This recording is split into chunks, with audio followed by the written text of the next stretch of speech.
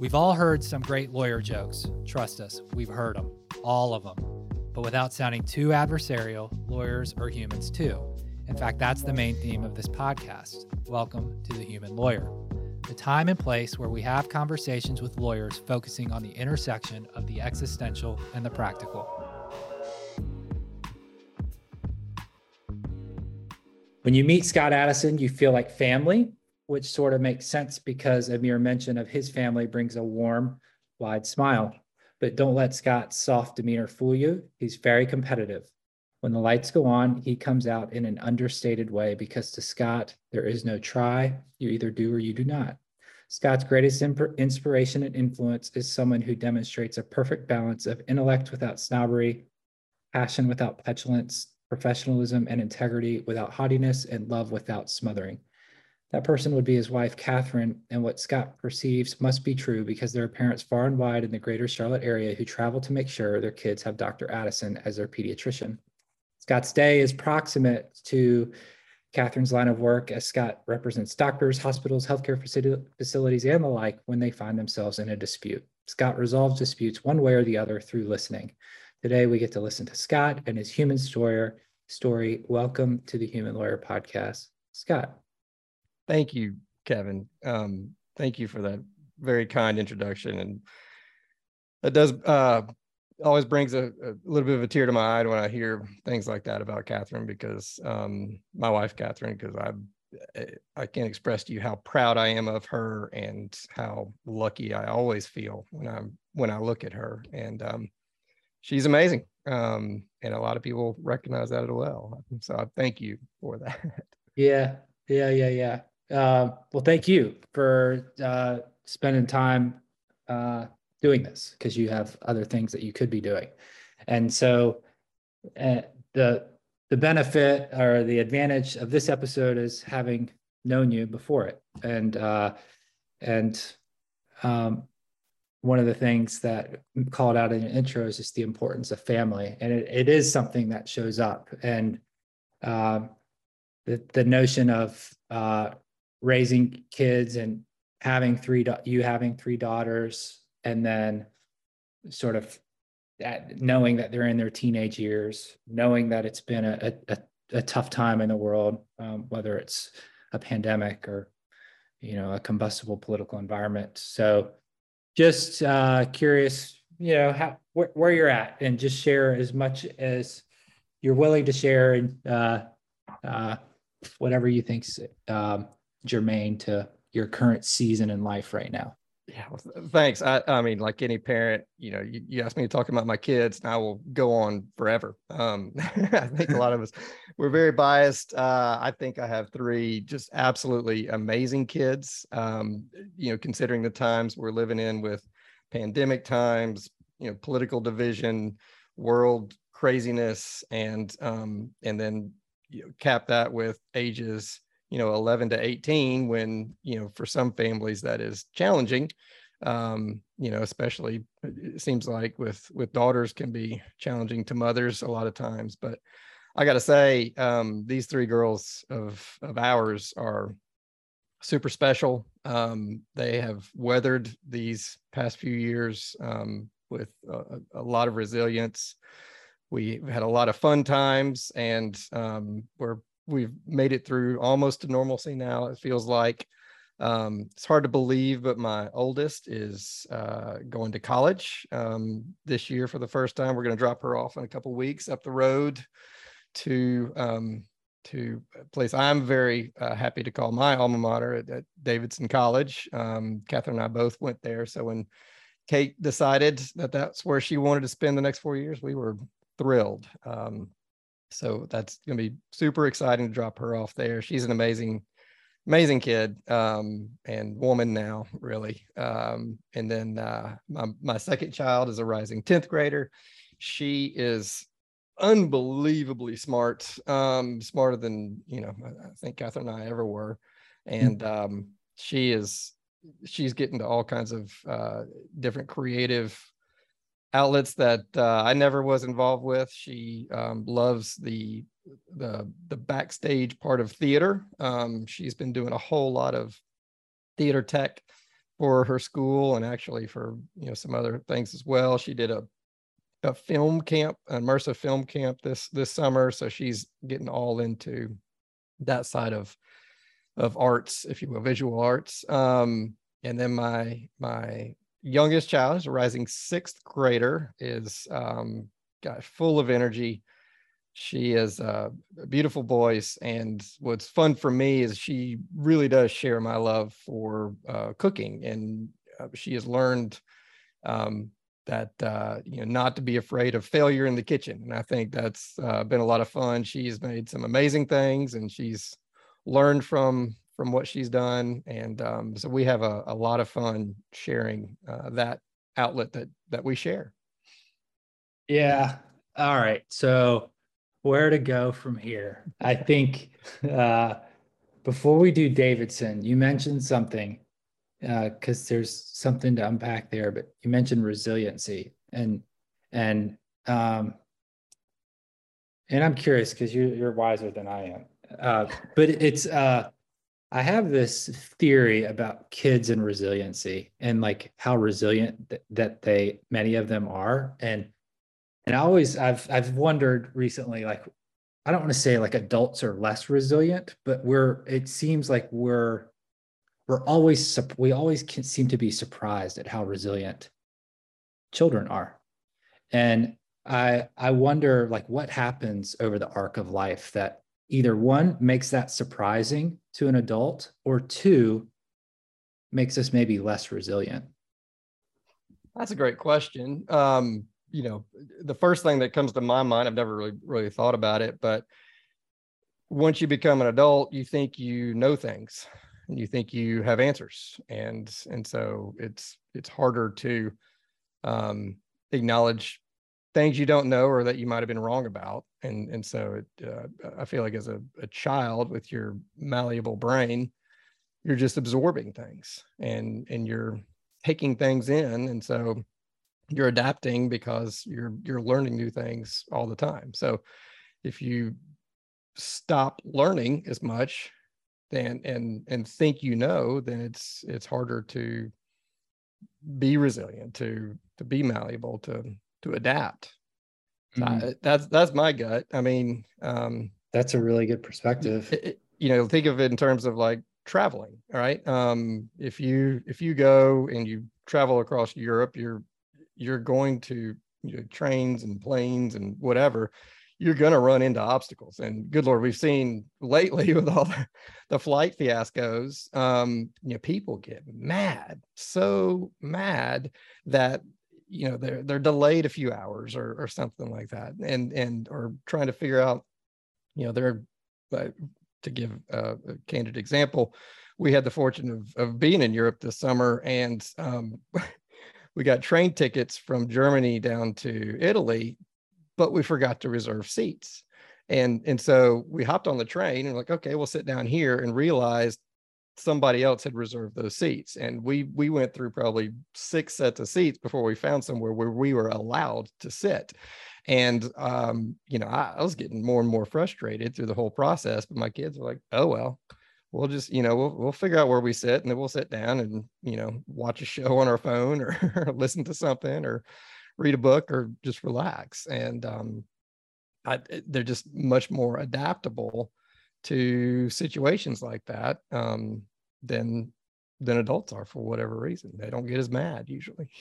Yeah, really interesting. And then you mentioned your oldest daughter Kate's going to Davidson, and I sort of knew, but then I had forgotten that you and Catherine had gone to Davidson. We share the connection there because my middle school friend is now the head basketball coach. I will certainly be in attendance for his first game. I'm sure it will be against some cupcake, and I hope they do quite well. But super cool that she's going to be up there. I think that's a really, I think colleges, it's not the Davidson is just a unique place because colleges, I feel like, always espouse like some uniquely identifying characteristic about themselves, but like Davidson is a close knit. It's like family. Anyone that graduates from Davidson is like, I don't know. You guys take care of each other quite well. Yeah, no, we're absolutely. It is a special place. I think most people feel a connection to their alma mater. I mean, Davidson, you do get a true sense of family, especially being in Charlotte. I'm sure it's true other places as well, but in Charlotte, there is absolutely the Davidson Mafia. You run into anybody who's been to Davidson, and you immediately get a sense for the type of person you're dealing with, and it's the just the honor code, the community and commonality just gets ingrained in who you are as you spend your time there. And so we are very excited to have Kate be there. I'm also excited for her because she is going to be present when Steph Curry comes back and has his jersey retired, as you mentioned, your buddy Matt, who's taken over up there. And so I'm not so fortunate to have gotten a seat to that ceremony, but she will be there with a lot of the other students, and it's definitely an exciting time to be at Davidson right now, and looking forward to it.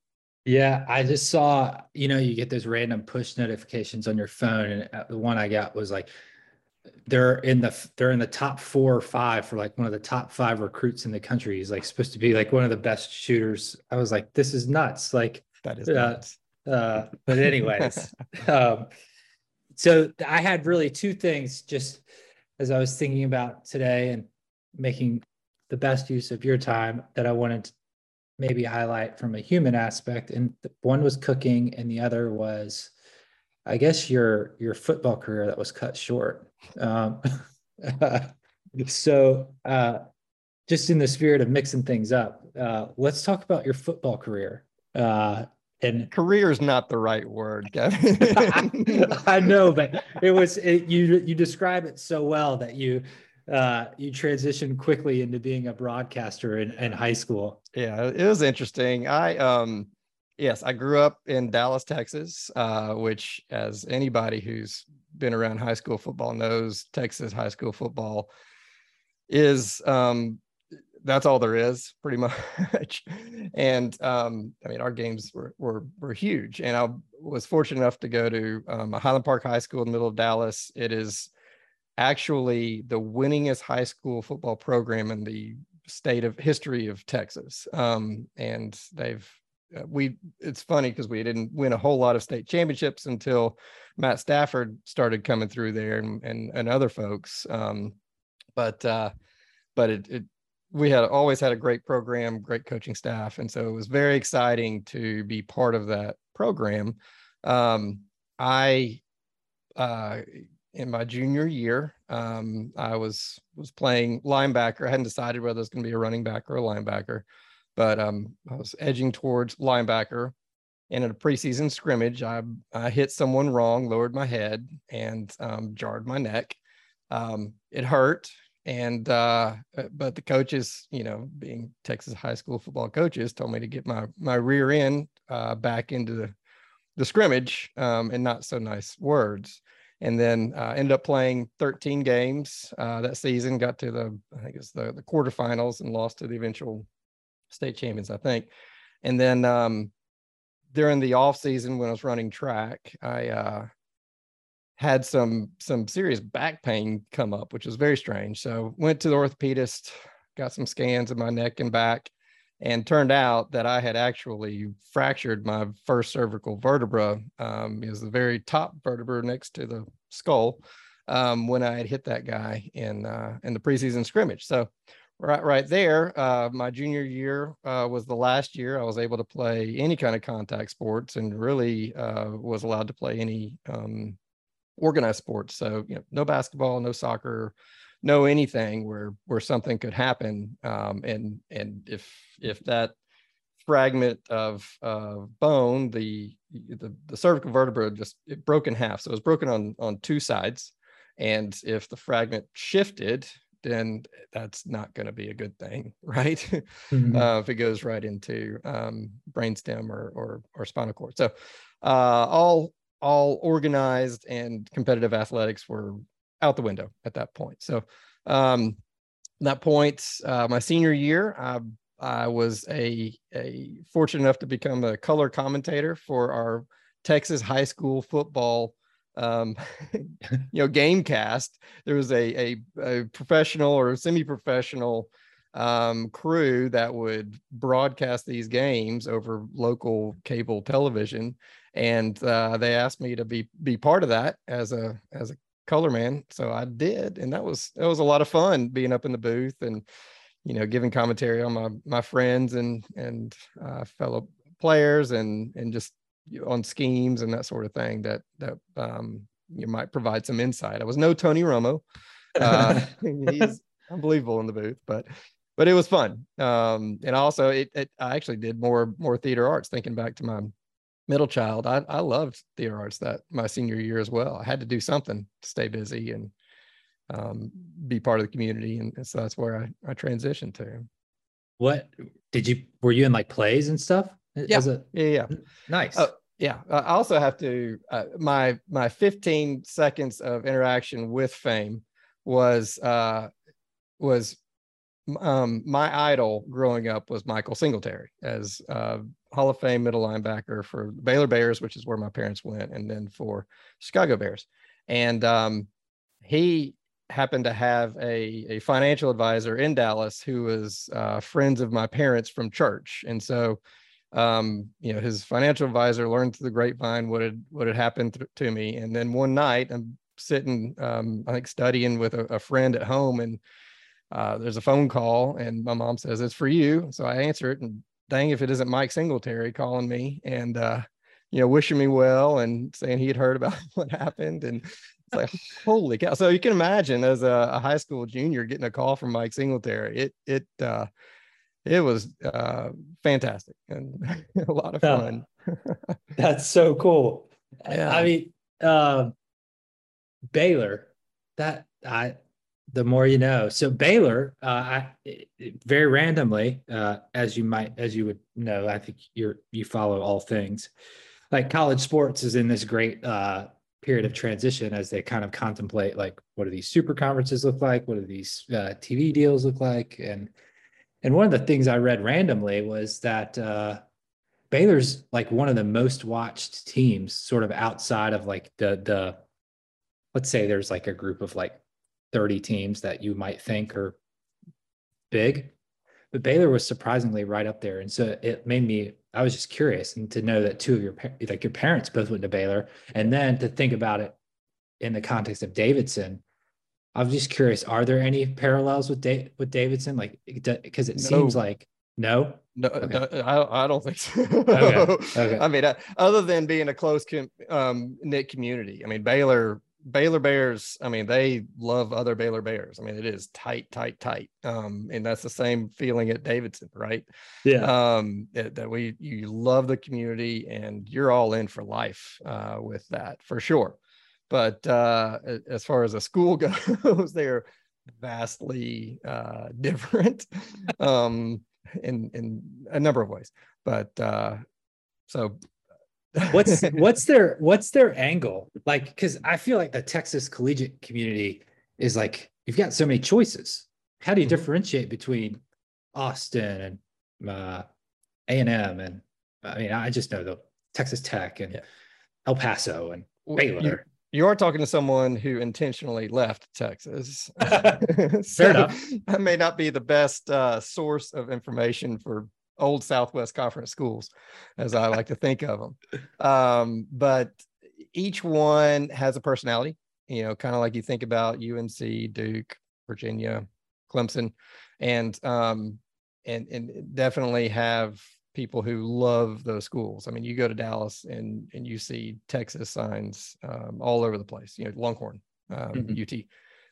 You see a few A&M ones, but it's a lot of Longhorns everywhere. And then, of course, a lot of Baylor Bears as well, and then some Mustangs around as well. But it is interesting with these major conferences. It feels like something was lost, 20, 30 years ago, when the conferences started moving around more and more and teams started leaving. And we'll see what happens with the larger conferences. But I think with the loyalty to a school, there used to be the animosity towards the other schools, right? That was diehard. And then you start to lose some of that. You know, when Arkansas left the Southwest Conference, that rivalry with any other Southwest Conference team started to go. And I think we'll see a lot more of that as the rivalries may diminish somewhat for the schools that fracture their conferences. Mm-hmm. That's just my own thought on that. Again, I hadn't been in Texas in a long time. No, but it's still interesting to hear different perspectives. I think shifting to the other thing, the cooking. This is something that I knew of you before this episode, and I remember you're always keen to discover a tool or a toy that could help you unlock the next best thing, so you could host amazing dinner parties and everything in between, cook amazing meals for your family. So tell us where you are with cooking. Well, yeah, I love to eat. I love good food. And so, cooking at home, I don't like to eat average food. And so I look for, what are some of the things that elevate food, and then and elevate to something that you might get in a restaurant, not just any restaurant, but a higher end type of restaurant. And, one of the tools that I think many home cooks have started utilizing over the last few years is the sous vide, SOUSVIDE. And all it is a low and slow cooking method using a water bath. I generally use it for proteins, but you can use it for vegetables and all kinds of stuff. What you do is you put your protein into usually like a Ziploc bag, and you want to either vacuum seal it, or you can use a water immersion vacuum where you push the meat down to the water, and the water pressure pushes air out, and then you can seal the bag, and you put it in at a certain temperature for a period of time. And over that time, the usually piece of meat comes to a uniform temperature. So it is cooked at the exact same temperature throughout the entire piece. You no longer have one end that's going to be overcooked and one end that's going to be undercooked. And a perfect example is the pork tenderloin. I think that's, one of the best things you can cook in a sous vide as opposed to using any other method, because you usually have a tapered end and you have a real thick end. And how do you get even cooking throughout without,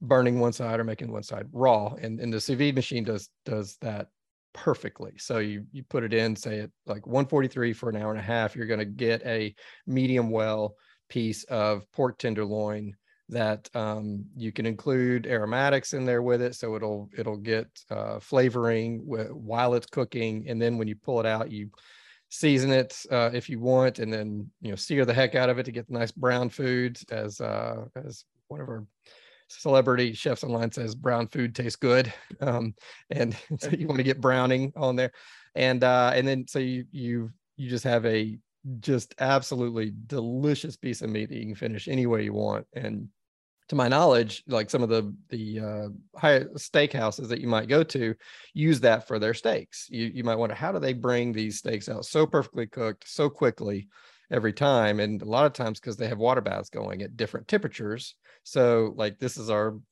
medium rare, our medium well, and our well done temperatures. And then all they do is pull it out, sear it, and finish it, and it's done and ready to go. And they can prep those ahead of time, knowing how many people are going to usually be in the restaurant to eat those. So it really is a great cooking method that can elevate any protein that you want to make. The other tools and fun things I got into mainly over the pandemic time, because these take time is doing breads. So, learning how to make baguettes was a whole lot of fun, and other types of breads. And then that evolved into doing some more easier flatbreads like naan. Love Indian food, so homemade naan is delicious. Highly recommend anybody do that.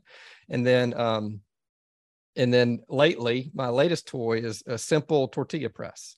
So you make your basic tortilla dough, which is as basic as you can get with flour, water, salt, and then you press them out, cook them right on a flat top or on a skillet. And I got to tell you, I mean, warm tortillas straight off the stovetop are absolutely delicious. So good. Yeah, I'm intrigued by that. I I love carbs and I love Mexican food. So Yes. that's something I want to Google. Um, You should. And yeah. you don't have to have a press to do it either. That's the other thing too, is getting that confidence to say, I want to eat this food, but I also want to make it myself. And I just got into that desire to not eat so much store-bought foods. And eating raw foods is fabulous. We all should do more eating raw foods, but I like prepared food as well. And including, like I said, breads, tortillas, whatever, that you usually would think there's no way I can pull that off, but you can. It's really not hard once you start getting into it. What was I gonna say? I lost my immediate train of thought. So one reason I got into doing this, aside from necessity, when I was newly married and one of us had to cook, was I use this as my creative outlet. And I truly believe everybody, especially those of us in a relatively high intensity profession and high stress job, need some creative outlet. And you see a lot of, especially men go out and do their golf course thing, and it's being outside, and it's, kind of cathartic for them, and you're able to decompress and feels good. I had made the decision that I wanted to not be away from my family for 4 to 5 hours on a weekend day when I'm away from them during the week. So I focused in on this outlet where I can be with them or do this for them. And some of these dishes take a long time to prepare. So I mean, there are times where I'm sitting in the kitchen for hours, but it's fun. It's really it is. You can use creative juices by looking, like you said, Googling things, right? Let's say I want to do something new and different. No idea what it is. Let me Google it. Let me go to Pinterest. Is a great place you can just go get ideas and look for foods from around the world, and then you say, well, that looks tasty, let me give that a shot. And so then you bring it back in, and you may look at 4 or 5 different recipes to figure out what looks like it makes sense and what looks like maybe tasty and maybe feasible. If you can't find ingredients in one recipe, you look for another one. So it's for me, it does fuel my creative juices, and it allows me to do something that makes me happy, to take my mind off stress, and also to please others, which is a motivating factor in my life. I like to make my family happy, my friends happy. I prefer to be a happy person as opposed to an angry or upset person. I think that is necessary in our lives, for having a balanced life. So to parallel that with my work life, everybody has different motivations for the job they do. And, as lawyers, there's a lot of different motivations. There's a lot of different types of lawyers.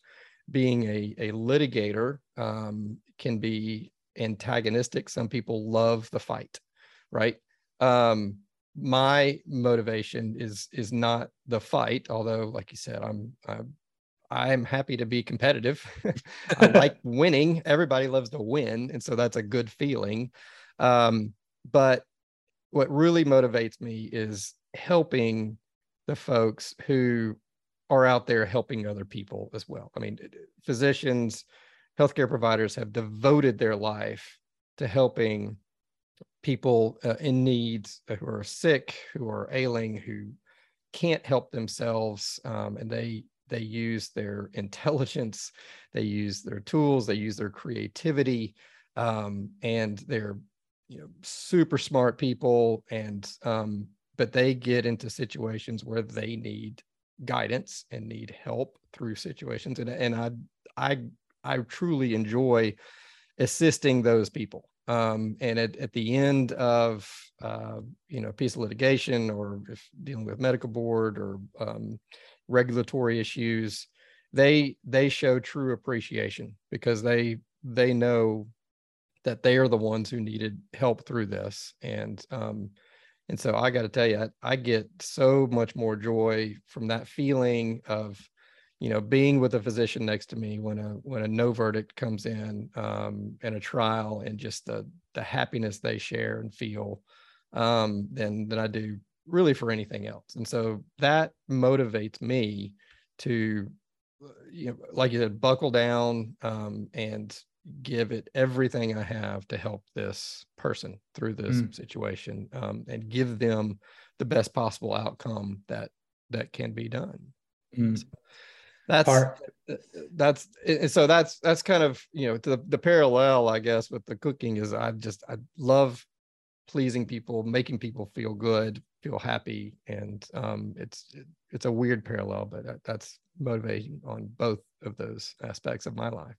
Love it. I see the parallel. I also get the privilege of having known you. So that may make the parallel easier to see. Parting shot. You're having a big dinner party. You're all of your favorite guests are coming, and you have to choose one meal to cook. What are you cooking? Well, I guarantee you it won't be vegetarian. But I am a huge, I love pretty much all things Italy. I mean, I love Italian food, countryside, cars. I mean, it's just, it is an amazing place for me. And so I think I would do a large porchetta, which is a part of the pig, which, if you think about the large tenderloin kind of rolled into a pork belly, on the outside, with the skin also on the outside. So you score the skin, and it's it is a several day process to make this piece of meat, which, if you happen to be in Rome, go to a sidewalk cafe, get a porchetta sandwich, and you'll understand what I'm talking about. It is delicious. It is so good. And it's a beautiful piece of pork. So that would be obviously the center point of it. The tail end of it, which I also love, sweets and dessert. Just a true Italian tiramisu is hard to beat. I mean, good Lord, it's so delicious. And we're fortunate enough to be in Venice over the summer, and we took a little home cooking course with just a woman who was a home chef in Venice. And she very quickly and easily taught us how to put together just a simple Italian tiramisu. And my kids came back and have made it probably 3 or 4 times since then. It is just easy, delicious, and I don't know that there's a better dessert out there. There's a lot of good desserts, probably the same, but anyway, and then, of course, you have to have a pasta on the side. So, we've gotten into doing homemade pasta as well. Like I said, I love homemade things these days. I'm a big fan of a pasta called agnolotti, if you've ever heard of that. Yeah. It's kind of a pillowy pasta. It's a little thing of ravioli, but smaller, and a little pillow of just deliciousness that you can have anything. You can stuff it with just about anything, usually maybe a ricotta type of mixture and some kind of brown butter sauce or sage sauce on the outside or something like that. But Wow. anyway, lots of good stuff. You gotta have something fresh, soap, salad. So anyway, you want to ask me, I'll come up with something. We'll do it right. Those are gonna be some lucky guests. Well, this was so much fun. You are your warm, wide smile shows up over Zoom just as well. So thanks so much for spending some time sharing a little bit about what's interesting to you and your daughters, your wife, and everything in between. Thanks, Kevin, and thanks for doing this. I love this. I love listening to everybody's stories, and you're doing a great job here. Thank you. So we'll keep on keeping on, and I hope to see you soon. Good to see you. We need to recognize that this is possible because of the hard work and support of the well-run media team. They make this easy. And speaking of easy, big thanks to Huga Co-working for access to their studio. And of course, the lawyers who agree to take time out of their busy schedules to be here, even though we're sure they have better things to do. So thanks for saying yes.